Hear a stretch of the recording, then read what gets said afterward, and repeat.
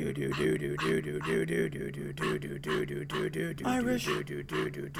exit everything. Irish exit everything. Welcome to Irish Exit Everything. My name is Frank and it's 2019, which means it's no longer 2018. And that's just about the only difference. Now, New Year's is actually my favorite holiday because it gives me a brief feeling of hope that life might get better. But then January 2nd comes around.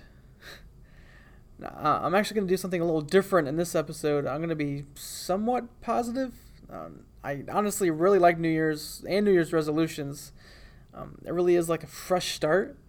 And you can reflect on how you behaved the previous year and then tell yourself, okay, don't do that shit anymore.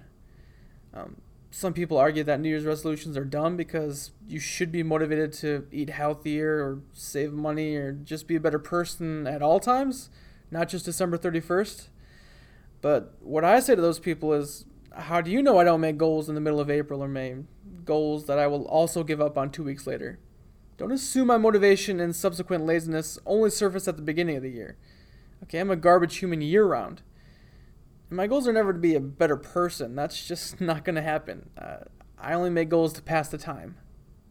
And say what you want about New Year's resolutions, but the science says they work. Well, more than if you wanted to change but didn't make a resolution. There have been studies on the success rate of resolutions, and they've been pretty positive, especially in the short run, which makes sense because people get bored after a while.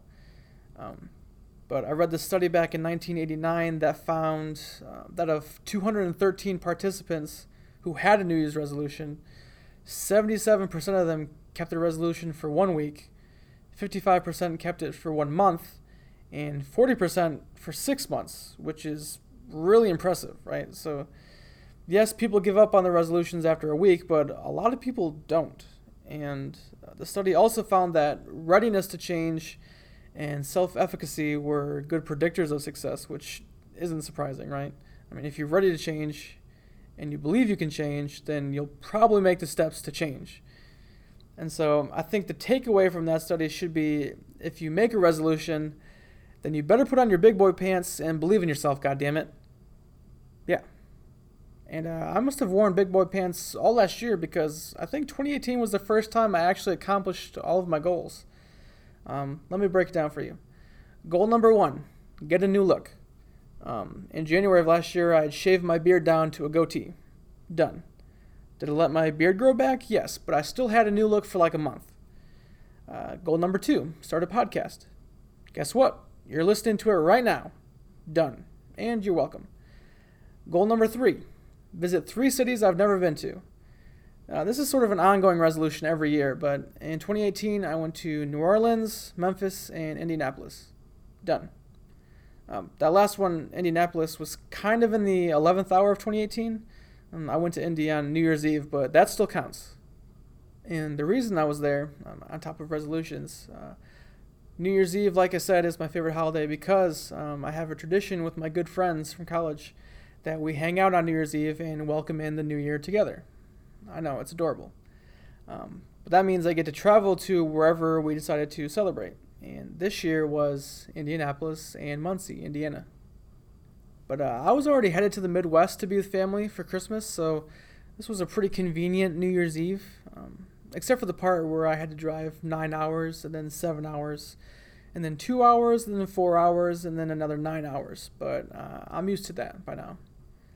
That's a lie. It's always miserable. But typically when I drive for that long, I'll just pick a playlist and jam out for the whole ride.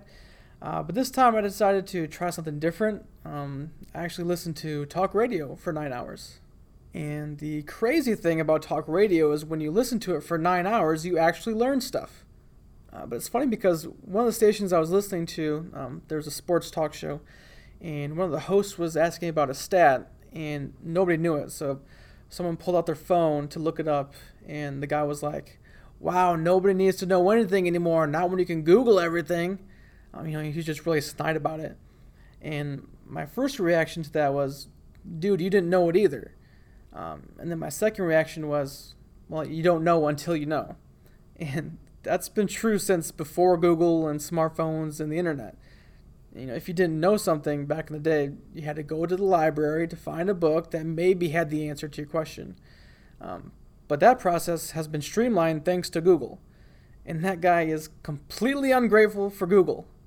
What did Google do to hurt you, sir? Or maybe you're just ornery because you're on the radio and nobody listens to the radio anymore. Which is really a shame because I will say that I didn't expect to learn anything by listening to talk radio, but I did. For example, I learned that NASA's spacecraft New Horizons discovered a distant ice rock shaped like a peanut. Besides that, they don't really know much else about it right now because it takes the spacecraft 20 months to send the data back to Earth. 20 months. And my family gets upset when I don't text back right away. I also learned that nothing really happens in the government shutdown except that non-essential employees don't go to work. I don't really know who the non-essential employees are, but if you don't feel valued at your job, how do you think it feels to be told, hey, you're not essential, so don't even bother coming in today, or for the next 2 weeks? And finally, I also learned about Schadenfreude, which is the pleasure you feel at someone else's misfortune. And I've never related to a German word more on such a spiritual level. Schadenfreude is the reason why you laugh when someone trips and faceplants before you ask them if they're okay. Schadenfreude is why you smile when your coworker gets yelled at. Schadenfreude is why you roast your friends when they fuck up. It just feels good to see other people suffer. It's one step below sadism. You don't want them to actually get physically hurt. You just want them to regret everything they've done in life. Listen, misery truly loves company, and if we're being honest, we're all miserable, so it's completely natural to feel Schadenfreude. So let your friends declare their New Year's resolutions on social media. Let them think they have the ability to accomplish something, be a better person. Because thanks to Schadenfreude, it'll be that much more delightful when they ultimately fail. So what about you? Well, that brings me to my self-help advice. Irish exit the same bullshit resolutions. Forget weight loss, forget drinking less, forget saving money. Remember, resolutions are more successful in the short run, and weight loss and saving money takes time. That's why people give up on them. They don't see progress right away. So switch it up, have some fun. Do what I do and travel to new cities, or even other countries. Start a tradition with your friends. Go back to school or start a new business. See how much money you can spend before you lose your house. And if at the end of the year you feel like you fucked yourself financially, you can always start saving money in 2020. Well, at least for the first week. Thanks for listening, and I hope you have a resolution to join me next time. Irish